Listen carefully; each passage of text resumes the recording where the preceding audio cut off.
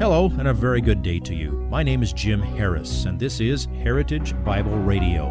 Heritage Bible Radio is an extension of Heritage Bible Church in Boise, where it's my joy to serve as the teaching pastor.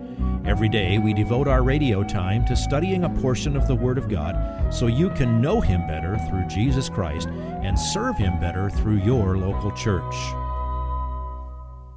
This week on Heritage Bible Radio, Pastor Jim discusses the problem of worry, or the practice of being anxious in a believer's life. This scripture is found in Matthew 6, verses 25 through 34, which is a continuation of the Sermon on the Mount. We need to know that our failure to be obedient to Jesus' commands is sin, and that He commands us not to worry. Anxiety or worry is sin because it is the fruit of believing lies. For anxious thoughts to be anything more than a short-term reaction to a situation, you must deny who God is and what He has said. For the Christian, anxiety is a sinful waste of time and emotional energy. In this passage, Jesus explains why. It's a passage filled with word pictures and rhetorical questions built around 4 commands, which form the backbone of this powerful teaching. Please listen to today's slice of Jim's message entitled, Each Day Has Enough Trouble. Now, from the very meaning of the word, I can give you a good working definition of the sin of anxiety. Worry or anxiety, pick your word. Worry or anxiety is allowing yourself to be distracted from who God is and what He has said by paying improper attention to circumstances. Now, you do have to pay attention to worldly things. I mean, you got to get up, you got to wash clothes, you got to cook food. It doesn't mean that you shouldn't pay attention to things. If you're driving in your car and that little needle starts leaning on the E, pay attention. Okay? You have to deal with things, but keep them in the right priority place. Since earthly things are temporary, since earthly things do not ultimately satisfy, since yearning for them blurs your spiritual vision, you often have to make a choice between them and God, and it has to be an active choice. Therefore, don't set your heart on earthly things. Don't treasure up your treasures on earth. After all, your heavenly Father, who gave you life, has also promised to give you all you need to sustain it. So, yeah, you have to pay attention to things of the earth, and probably the more stuff you have, the greater the temptation to worry about your stuff going away or somebody stealing your stuff or something like that. But do not be worried is the command. Now, this command has another little wrinkle to it. It's a present tense imperative. Now, that in itself probably doesn't give you spiritual goosebumps, but it has a specific connotation. The present tense in Greek has an ongoing sense of continuation, like always be doing this thing. That's the sense of a present tense command. Now, this one is negated, so the meaning is do not have this bad habit. Or the other way that the negative present imperative could be described is stop doing this thing. It's continuing, call a halt to it. That's what you need to do. If you've already fallen into it, break the habit. Stop being worried or anxious. Stop being distracted from what is really important. So Jesus is saying that anxiety and worry is unreasonable for a child of God. There are 2 commands here which are subordinate to the general command, do not be worried. The first one comes in the next verse. The first sub-command, if you will, here is look at something. He says, look at the birds of the air, that they do not sow, nor reap, nor gather into barns, and yet your heavenly Father feeds them. Are you not worth much more than they? I remember in my early studies in the Sermon on the Mount working through all the different commentaries on this verse and reading about all the different birds that live around the Sea of Galilee where this sermon was delivered. And then some branched off into all the different birds mentioned in the Bible. And I distinctly thought, it's kind of interesting and it's fun to watch birds, but none of that has anything to do with the interpretation and application of this passage. Most likely, there might have been a flock of birds flying by when Jesus said that. I mean, he would use something that people understood. As a matter of fact, the man who wrote the blockbuster best-selling book titled All the Birds of the Bible, you've all read that, right? He said that country is the crossroads of bird migration. That's exactly the same thing they say down north of Ogden, Utah, at the migratory bird sanctuary down. Well, every continent has one. Okay, birds fly through, birds migrate through. Like I said, probably the significance is there were some birds around, and Jesus said, "Look at them. Have you ever seen a bird make a little furrow and start planting seeds?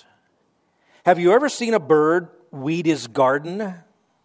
You ever seen one systematically harvest his crop? Of course not.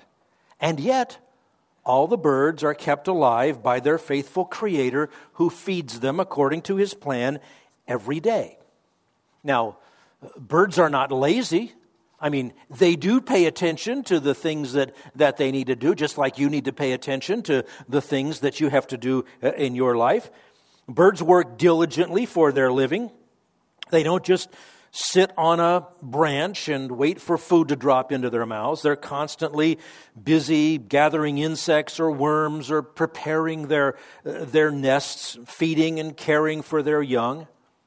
They plan for the future in the sense that they migrate to warmer or cooler climates depending upon the season and how. And they always build their nests at the right time. It's good to look at them and say, look, this is part of the plan of God, and He takes care of them. There's a couple of lessons here. Understand, the birds don't overdo a good thing. What does the text say? They don't hoard resources into more and more barns like the rich fool in Luke 12, 16 to 21. They accept the daily and adequate provision of God. If you spoke bird and you can understand when they're chirping, they're saying, "Give us this day our daily bread." They're just collecting daily what God has provided for them. And notice, secondly, they are cared for faithfully by their Creator, who gave birds the instincts to do all of those things. Not only does God give them what they need, He built into them the desire to pursue the right thing. So they focus on it. And I don't think they fret very much. Now the punchline is at the end of that verse. Are you not worth much more than they? That's a question that's worded to expect a yes answer. If the birds, who cannot in any significant way really plan ahead, if they have no reason to worry, then certainly you, endowed with so much more ability to reason and to perceive and to understand, so that you can take thought for the future like they can't, why should you be worried about it? If God provides for even those lower creatures, how much more will He provide for you who are created in His very image? If you're not getting the point, understand Jesus is saying anxious worry is completely unreasonable in light of who God is. The senselessness of anxiety is restated yet again in the very next verse. Look at verse 27. And who of you, by being worried, can add a single hour to his life? Now, we use the phrase, well, you can worry yourself to death. And indeed you can. You are a psychosomatic creature. You have both a body and a spirit, soul, and they interact. And worry is a terribly unhealthy thing. And you can actually worry yourself into depression and things that can lead to death. But no one can worry himself into a longer life. It doesn't work that way. Now next, Jesus turns to another example from nature. Here's the second sub-command. Do not worry. Look at the birds. First command. Second command. Now he's going to tell you to consider the lilies, verses 28 and 29. And why are you worried about clothing? Observe the lilies of the field. Observe how the lilies of the field grow. They do not toil, nor do they spin. When I first read that, I was picturing little flowers spinning around in circles. Spin in the sense of weaving, like you weave cloth. They do not toil, nor do they spin. Yet I say to you that not even Solomon in all his glory clothed himself like one of these. Now here's the command here. Observe. That means notice carefully, study closely, learn something from this. Notice how they grow.